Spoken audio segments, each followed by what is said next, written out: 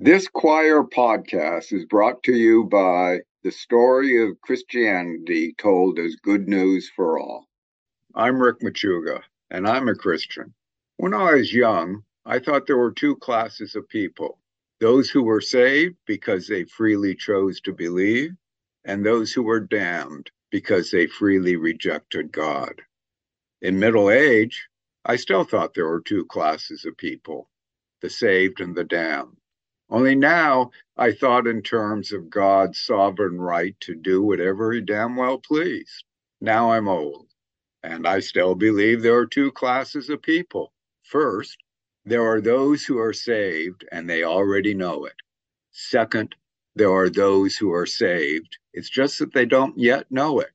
A few weeks ago in church, we sang about the reckless love of God, how it chases me down, fights till I'm found, saves the 99.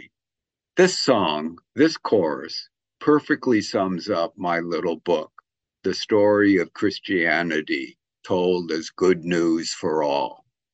You can get it at Amazon today, and thanks for listening. Hey, this is Kevin Max, the singer. And if you love Jesus and stimulating theology, you're going to love this episode of Second Cup with Keith. Hello and welcome back to Second Cup with Keith. I am your host, Keith Giles. And we, in this episode, are going to talk about something slightly controversial. Hopefully it's not too difficult or scary for you. Of course, if it is, you can pause the podcast or go listen to another episode of Second Cup with Keith. And I'm not joking, honestly. I mean, I kind of am, but I'm kind of not. Because this topic is something, for example, we cover this in my Square One class. And the very first time we came to this subject in Square One, it comes around week 5, I actually had a lady drop. She dropped out of Square One. This was too much for her. And she was deconstructing, but this right here was something she hadn't really started to deconstruct yet. And it was probably my fault. I'll just take the blame. I think I maybe was pushing her a little farther than she was ready at the moment. And I don't ever want to do that. And I hope this podcast isn't sort of triggering, in other words, deconstruction's hard enough at your own pace without somebody sort of artificially introducing things that really rock your world and make you say, what?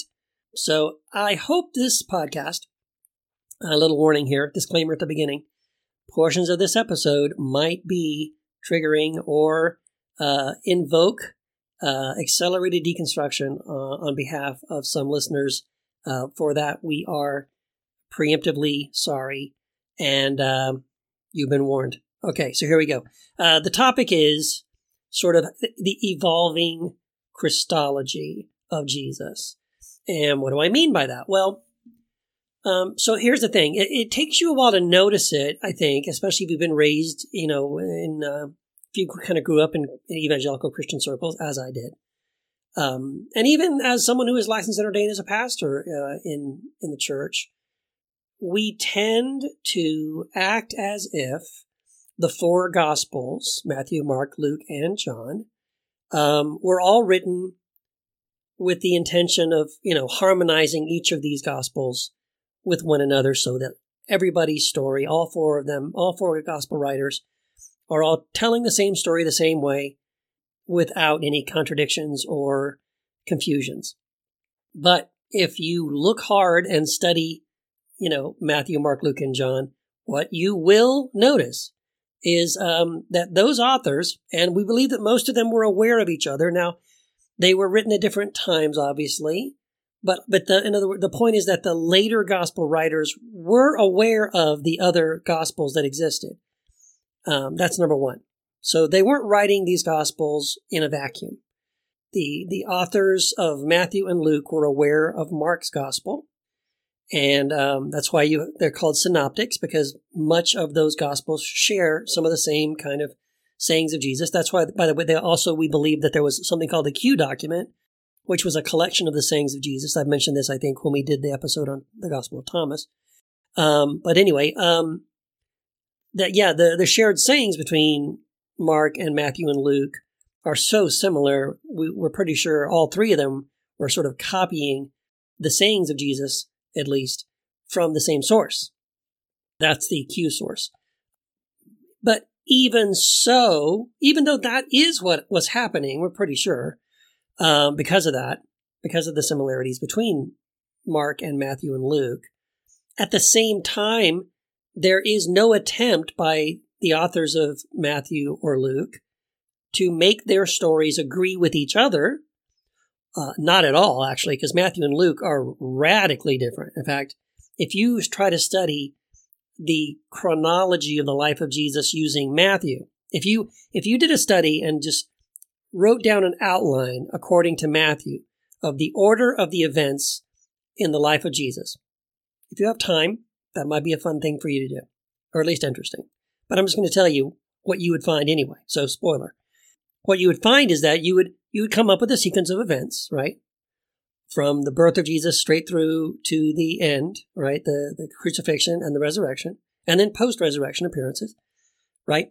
And then what you should do is go over to Luke and then write down the sequence of events in Luke and notice how radically different they really are. Not just events, but even though the sayings of Jesus are almost identical in Mark and Matthew and Luke, the events in Matthew and Luke are quite intentionally out of order, and they don't sync up. They don't line up. And again, that's not an accident. I think it's actually intentional. In other words, what you end up with is, a gospel. One of the four gospel writers sits down to write their gospel. They're aware that there are other gospels out there, and they make absolutely no attempt to harmonize their gospel with any of the existing ones that are already out there. It's really as if the gospel writer is sitting down and saying, you know what, I'm going to tell you what really happened. Or maybe at minimum, what they're going to say is, what they're trying to accomplish is, I'm going to tell you what happened, but I'm going to emphasize certain things in certain ways. I'm going to play kind of Mr. Potato Head and with some of the order of the events. If he says, we're using the same sayings of Jesus, but I'm going to have Jesus say this particular saying to this group of people, whereas the other gospel writers would have Jesus saying the same thing, but in a different time and a different order of events, and maybe even to a different group of people. And again, those are intentional. Those are not accidental. So when you notice that, and by the way, when you get to the Gospel of John, which was the latest of all four of the Gospels, the author of the Gospel of John was absolutely aware of Mark and Matthew and Luke's Gospels, and then completely ignores all three of them and says, I'm going to tell you a completely different story. I'm not going to mention any of the things, almost none of the things, other than the baptism and the crucifixion and the resurrection, maybe clearing the temple and all that, but very, very few. And then he's also not going to quote the same way. He's going to add in a whole bunch of quotes that Mark and Matthew and Luke never, ever mention. And so again, the author of the Gospel of John could care less about harmonizing his gospel with Mark and Matthew and Luke. And again, he had an opportunity to do so and made a conscious decision that he was not going to do that. So that's number one. I think, again, the way I was raised to think about the Gospels, I was trained, especially when I got into apologetics in college, I was really trained, and sometimes you have to strain really hard to make all four Gospels agree. But they don't on many points, on many specific points, right? Like Bart Ehrman loves to point out the fact that he likes to ask the question, where did Jesus tell the disciples to wait for him, after the crucifixion, and when he would appear to them? Well, in one gospel he says Jerusalem, and in the other one he says Galilee. That's right there. Well, okay, which is it? You've got all the other ones, the sort of the things like how many people were at the tomb when Jesus resurrected, and were they men or women? And the answer is yes. Sometimes it's women, sometimes it's one woman, sometimes it's one guy, sometimes it's a couple of guys. And then how many angels were there? Well, none, or there was Jesus, or there was one angel, or there were two. Again, those kinds of details change. And And they change because that gospel writer is trying to tell their version of the story of Jesus. They're not attempting at all to harmonize. So why do I go into all that? That's really not what this episode is about. What this episode is about is the evolving Christology. But I first need to address the fact that we have 4 different stories of Jesus, 4 different gospel accounts. Number 1. Okay? So that's what I'm establishing now. Number 2, the reason I established that is that now that you can sort of separate Mark from Matthew and then Luke and then John. Okay? And that's okay to do. Right? I think we've talked about this before that, Jewish rabbis and scholars have no problem with their own Hebrew scriptures, recognizing the fact that the Hebrew scriptures are not a univocal text. It's not a single text. It's multiple, perspectives, and they celebrate that. They celebrate the fact that Moses sees God this way, but Amos sees God the other way, and Isaiah sees God a different way, and Jeremiah sees God in another way, and David sees God in another way, and all of those things are valuable and honored. It's not a problem for them. They're not looking to make all of these Old Testament prophets agree about everything. They understand that they don't, and that's okay. Christians are the ones that have this problem needing to artificially smooth everything out and make everything agree. So anyway, the point is, and this is the point I'm finally getting to, is that when you look at the way Mark talks about Jesus, as far as like, who was Jesus? Let's put it this way. If all you had, let's say you knew nothing about Jesus, okay? You were raised in another land. You weren't raised in Christianity. You've never seen a movie. You never watched The Passion of the Christ. Never been to church. And anyway, somebody gave you the Gospel of Mark. And if you read the Gospel of Mark and only the Gospel of Mark, then you would have a different idea of who Jesus was than someone who had only read the Gospel of John. The person who read the Gospel of John, if you ask that person, hey, who was Jesus? They will say, well, Jesus was the Word of God who was with God in the beginning, who was God, and who became flesh and dwelt among us. And the person who read the Gospel of Mark would say, where are you getting that? What? No. The guy who read the Gospel of Mark would say, no, Jesus was the son of Mary, and Joseph was his, stepfather, I guess, and his was a carpenter. And gosh, I don't even know if they would necessarily say he was a stepfather. Again, I think that idea of that might even come later. That's a good question. Anyway, the point is, in the Gospel of Mark, if all you read was the Gospel of Mark, you would probably come away with the idea that Jesus was the Messiah. And you might think maybe he was the Son of God. It's Matthew and Luke that take it a bit farther and are a little more confident that Jesus is the Son of God. But when you get to the Gospel of John, that's when you come up with this idea that, oh no, Jesus absolutely is pre-existent. The Logos of God, Christ was with God and was God, became flesh and dwelt among us, and now dwells within each of us, and all that. That Jesus even was with God and created all things. I mean, that's as far as it goes in John. And again, in the Gospel of Mark, you don't have any verses that suggest that Jesus pre-existed with the Father before all space and time and was there when God created the heavens and the earth. That's not in the Gospel of Mark. So roughly, and these dates are not exact because there's a lot of scholars do not agree on dating of the Gospels, right? But just in general, and for the purpose of this podcast, the Gospel of Mark, they believe, was sort of late 50s, like AD 50. Mark was late 50s. Matthew and Luke, kind of in the late 60s.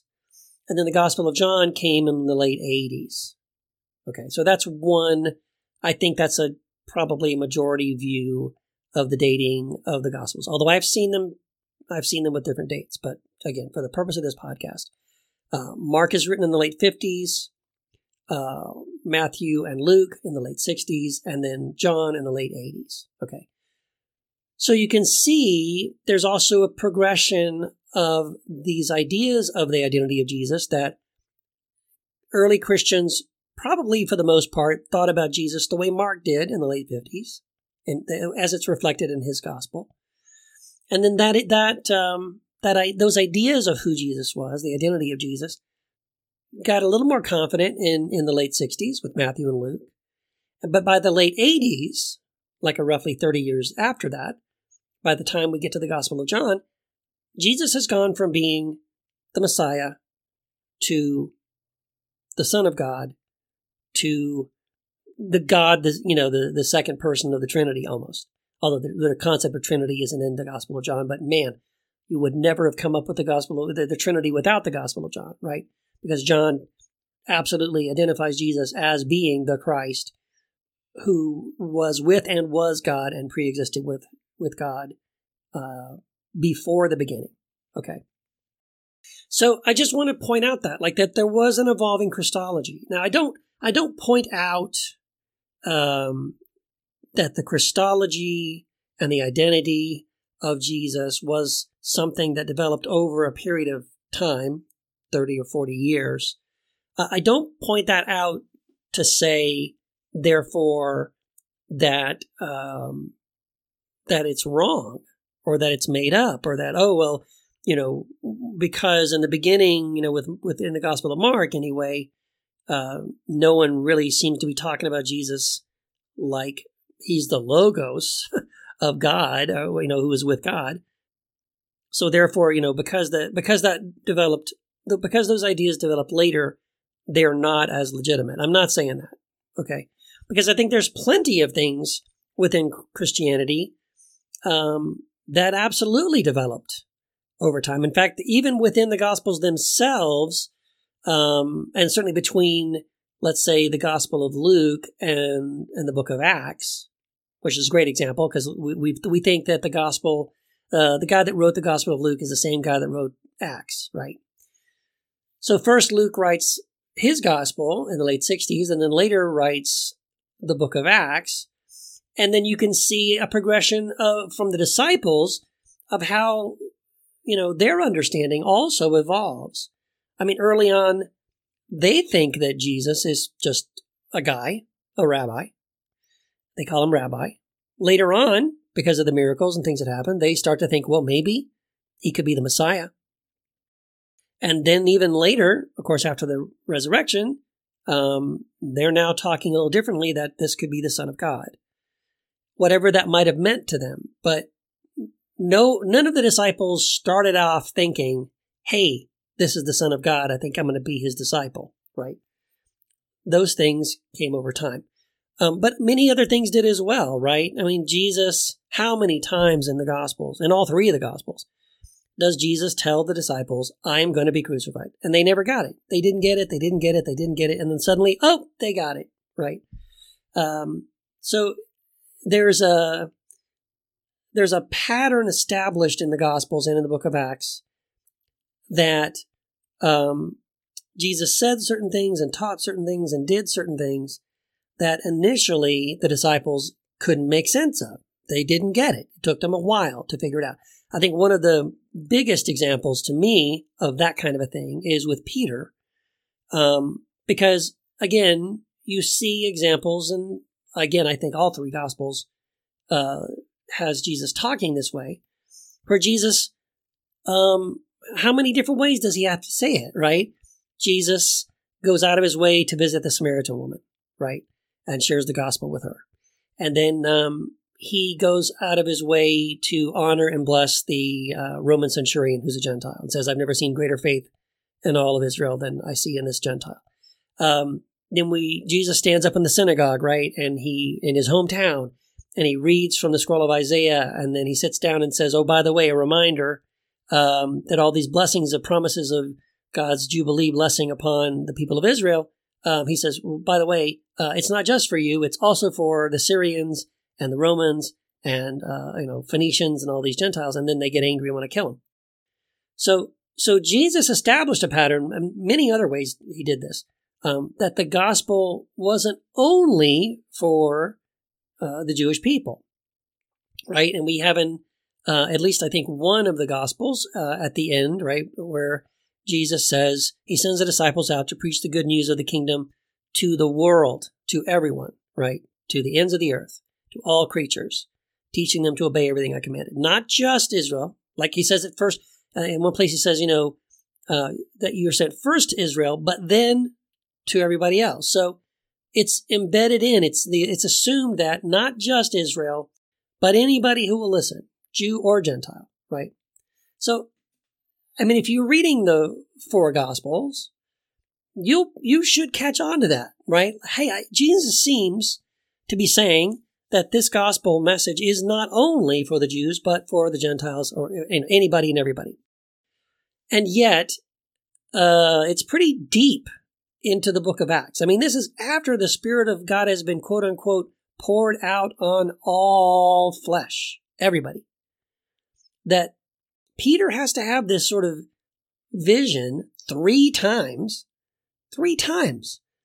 where God gives him a vision of the unclean animals and says, kill and eat. And each time Peter says, no, Lord, I will not do such a thing. I've never done this in my whole life. I will never do it. And then it ends with the Spirit of God saying to Peter, do not call something unclean that I have said is clean.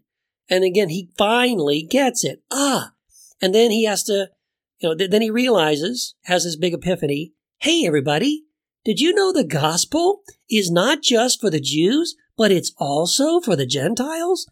It's just like, I could just imagine the other disciples sort of hiding their faces in their hands and going, well, duh. Yeah. In fact, you know what? I'm not sure. I can't look it up while I'm right now recording this, but I'm fairly sure, and now I want to look it up. In the book of Acts, you've got these examples of Philip going and preaching the gospel to the Samaritans. They all receive the gospel, and then some of the other disciples have to go up there and sort of lay hands on them so they'll receive the Holy Spirit or something like that. So, some of the disciples did get it, and they didn't need a big epiphany. Peter did. So, again, all of this to say, there are plenty of examples in the Gospels of the disciples taking a little extra time to fully grasp lots of stuff about the gospel, about the kingdom, about Jesus and who he was.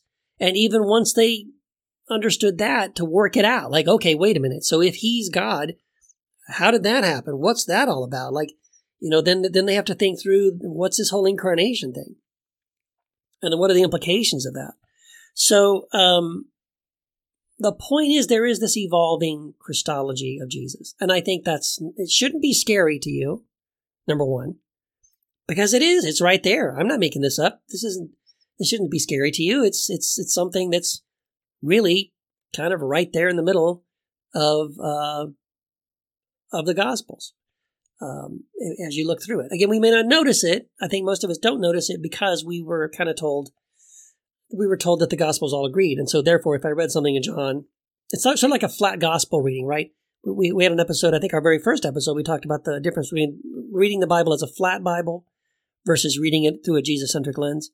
So this is sort of looking at the Gospels not as flat Gospels, because the four Gospels do not have this automatic agreement. They do disagree on certain things. And again, because you can see chronologically, that's what's helpful about it. Early on in Mark, they don't have this advanced Christology. Matthew and Luke, okay, they're getting there. They're starting to think a little deeper about this and wrestle through the implications of well, then what does it mean? Who is Jesus and what was going on there? And then by the time you get to the Gospel of John, it's like absolutely full on. Okay, I'll tell you who he is. He is God in the flesh. And by the way, this also continues beyond the Gospels. I remember noticing this probably around the same time, I guess I noticed this in the Gospels, but started noticing, that In fact, it used to drive me crazy. I used to try to figure out what was going on, because you do notice, at least I noticed, that they had a certain way of thinking about who Jesus was in Mark and Matthew and Luke, right? And then you have this big jump with the Gospel of John straight up to Jesus is, one with the Father and pre-existent and co-creator and all that. And it's like, how did they get there? How did that jump happen? And then you see it continuing, like it continues on in Philippians and Ephesians and Colossians, where Paul now starts developing those ideas. Now, again, that may be pseudo Paul, right? I know we've talked about this before too. That Colossians and Ephesians, most likely were not written by Paul. So, but maybe it may have been written by one of Paul's disciples. And that in itself is interesting. But that could be. There is this idea, and I don't mean to muddy the waters too much here. But, there is this idea, like when we're looking at the Gospel of Thomas and some of those writings and the people that followed this guy Valentinus who came, a little bit later, because Valentinus taught this kind of stuff, right? Valentinus and his followers, they were much more in line with this idea of Jesus that sort of starts with the Gospel of John, this identity of Jesus as co-equal with God, one with the Father, the Logos of God, and then the kind of things that Paul or pseudo-Paul write about in Colossians and Ephesians, that Christ is all and is in all, and we are filled with the fullness of Christ who fills everything in every way, and all of that. So Valentinus, that's exactly what he was teaching. Okay. So I don't know if I mentioned this before, if I mentioned this in the Gospel of Thomas or not, but episode. But Valentinus, however you pronounce it, Valentinus was a disciple of a guy named Theodotus, and Theodotus was a disciple of Paul. And so it's consistent with what we see in John, and then later in these other epistles of Paul. And again, it's this teaching that seems to come out of nowhere, to me anyway. It just seems like we're trucking along with Jesus as the Jewish Messiah, and then that Messiah becomes sort of the Son of God. Well, what is that? That's sort of an elevated idea. And then it seems like, to me anyway, a big leap from that to, maybe it's not, but to me it just seems like a big leap from that into what we see in the Gospel of John and then Colossians and Ephesians and things like that. So again, the theory is, this is one of the theories anyway, the theory is that, well, first of all, that Jesus did teach this stuff. And but this may have been what they call some of the secret teachings. And but whether Jesus did or not, it seems that Paul did. And or at least Paul eventually came around to this way of thinking. And Paul even talks about some secret teachings. There's places where he mentions, things he has seen that no man can utter, or things that he wishes he could tell people, but they're not ready for it yet. They're still on the milk, and he would like to move on to meat, but they're not ready. Those kinds of things that Paul says suggests that there may have been a deeper level of teaching that wasn't made known to the crowds, but might have been something that was passed on to direct disciples. So, Jesus could have passed this on to some of the disciples. Frankly, if he told it to Peter, I could see where Peter didn't get it or took a lot longer than the rest of them to get it. But anyway, the idea is that, that this teaching kind of does come from Jesus, and then it comes through Paul, and then it's passed to Theodotus, and then eventually it's something that Valentinus is teaching. And again, that kind of teaching, this idea of Jesus being Christ and Christ being this pre-existent being that is one with the Father, that is this Christ who is all and in all and fills everything in every way. And then therefore we are abiding in that same Christ, and that Christ is abiding in us, and all of that. All of that is New Testament, by the way, right? All of that is some of this later, more advanced Christology that develops over time. And it is the kind of thing that we do see in the New Testament, again, in Colossians, Ephesians, Philippians, things like that, John.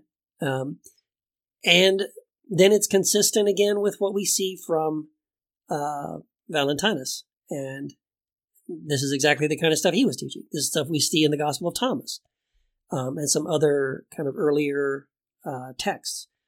So the point is, we have today inherited a Christology of Jesus that took a while for people to get. It took a while for it to develop. It didn't all come out, all at once.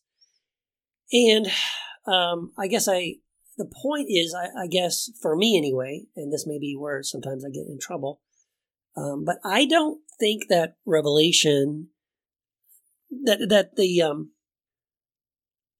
I don't think we have it all figured out. That's why I kind of wrote this book, Sola Mysterium, about the idea of embracing mystery and recognizing that God is by definition a being that transcends all human comprehension, and therefore it's impossible for us to talk about this being with any degree or level of certainty. And because of that, I think we're always going to be developing in our understanding of Christ, right? And of God. So I don't think I would not recommend that we stop at some point and say, okay, this is it, we're done, and it can only be this. Because I don't know, I think that's assuming a lot. I think that's assuming that we're a lot smarter than we think we are. I think God is still way bigger than our ability to fully, grasp. And so I think it's a good thing that we moved from Jesus as a rabbi, and then as Messiah, and then as Son of God, and then as Christ, and then as Christ who is all and in all, and that this is something that we're continuing to meditate on and think about. And of course, again, I've said this before, to me, I start noticing how that way of thinking is something that has already permeated other religions and other mystics in other religions, and now is something that seems to having some revelation and overlap in the quantum science realms, saying the exact same thing. This idea that that we are all one, we are all connected. There is no separation between me and you or anyone else, and that so there is a deep, shared, mysterious consciousness, which I call Christ, that holds all things together. That is in all. That is in all and is all. This Christ who does literally fill everything, not just every person, everything in every way. And this is really fascinating to me. I love this topic. I love, this is kind of personally where I'm at right now. The more I'm studying the Gospel of Thomas and digging into Valentinus and some of his writings and thinkings, ways of thinking. And I'm actually teaching a course coming up this week for me. For you probably listening to this, it's in the past. But I've been teaching some courses at the University of Texas at El Paso through their advanced learning education program. And very excited about teaching a course on the Gospel of Thomas and hopefully having some good conversations with people about what we learn, through this. Anyway, I hope I haven't taken you too far down the rabbit hole, boys and girls. I hope this isn't too scary to you. This idea that, I guess I should say too, there's a really simple and practical conclusion, I guess, to all of this stuff too, which is that regardless of any of this, you and I still, right now, have an ability and a capacity to know and hear and experience Christ in an absolutely very, very real way at this very moment. You can right now turn off this podcast, go sit in your closet, shut the door, find a room in your house, or go drive somewhere out in nature alone, and just sit in silence and listen to the voice of God, and you can experience the presence of God. You can experience that Christ who is all and is in all that. You can experience this Christ who fills you and everything in every way. You can know this God who is love, and that those who live in love live in God and God lives in them. You can experience that. You can know that. It's not just some theological study. It's not just some doctrine or theology that you write down and figure out in some systematic way. I don't think it's that at all. I don't think it ever has been or should be. I don't think it should ever be reduced to that. And so even if you don't understand what I'm saying, even if you're like, well, blah, blah, whatever, who cares? Mark didn't figure it out, and then Matthew and Luke almost figured it out, and then John, okay, he figured it out, and then Paul, okay, he figured it out, and he wrote about it, and then Valentinus and other people started figuring it out, and other mystics figured it out, and here we are today talking about it. Now quantum science is talking about the same thing. If you're sitting there going, so what? I'm with you. Yep, so what? You're right. The so what is this. Whatever that is, whoever this Christ is not far away. Because this Christ is in you and in me. And has made his home in us. I love that promise that Jesus has in the Gospel of John, that Christ and the Father have made their home in us. And so, again, the other promise is, right, my sheep hear my voice. And it's less about your ability or lack of ability to hear that voice. And I really think it's more about Christ's ability to make that voice known to anyone and everyone who is willing to put themselves in a position and a posture of waiting and listening and being still. I really do believe that. Those who seek will find. Those who knock, the door will be opened. And maybe it will take a little bit longer for you than other people. Maybe you have to be more persistent than some other people. And I also think it doesn't happen the same way for everybody. Right? For me, I can just sit in a quiet room or lay in my bed and shut the door, or maybe put on some headphones or whatever, different ways. Or maybe just drive into my car and I can just suddenly, I can feel the presence of Christ and I know God is near and I can talk to God. But for you, maybe you have to, there's some other sort of a way or a method or something, that helps you. It could be music, it could be poetry, it could be meditation, it could be painting, it could be music, playing your guitar, playing piano, taking a walk in nature, whatever that looks like for you, gardening. There's just all these different ways that we can encounter God. And I think that's the good news. I think that's the beautiful news. That whoever this God is, whatever it is that Christ is completely and fully, and I don't think we fully understand it, but whatever it is, I believe this Christ is deeply infatuated with us, loves us, cares for us, wants to be known, is not far away. And that's awesome. That's super exciting. So anyway, I hope you have a wonderful day today. I hope this podcast has encouraged you. If it has, would you do me a favor? Take some time and go over, I think, to Apple Podcasts. It's probably the best way to do it. And would you rate and review? I've got a few. I've only got 4 actual reviews, like people typed out a review. That would mean so much to me if you would take some time and actually write out a review of what you think about this podcast. It helps other people who are searching for podcasts like this to find it and to read some reviews about it and say, okay, that sounds like something I want to listen to. And of course, please rate the podcast as well as review it. And then if you really want to bless me, if you really want to go the extra mile, wouldn't it be great if you could just share this episode on your social media, Twitter, Facebook, Instagram, whatever, and just let people know, hey, this episode was really good. You should check it out. Maybe there's someone you'd think, I think someone would really love to hear this episode. Or maybe there's another episode we did that you think would be better. Whatever. But if you would share the episode as well as rate and review, that would mean a lot as well. I also am still, I say this every time, if you have ideas, if you have topics and suggestions for things you'd like me to cover in upcoming episodes, please let me know.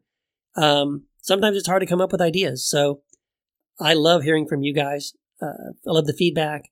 And I certainly want to talk about things that you guys want to hear me talk about. So let me know what that is. And I'd appreciate it. All right. I will see you out there, boys and girls, hopefully anyway, on social media. Thank you so much for listening. And we'll see you next time on Second Cup with Keith. Bye-bye.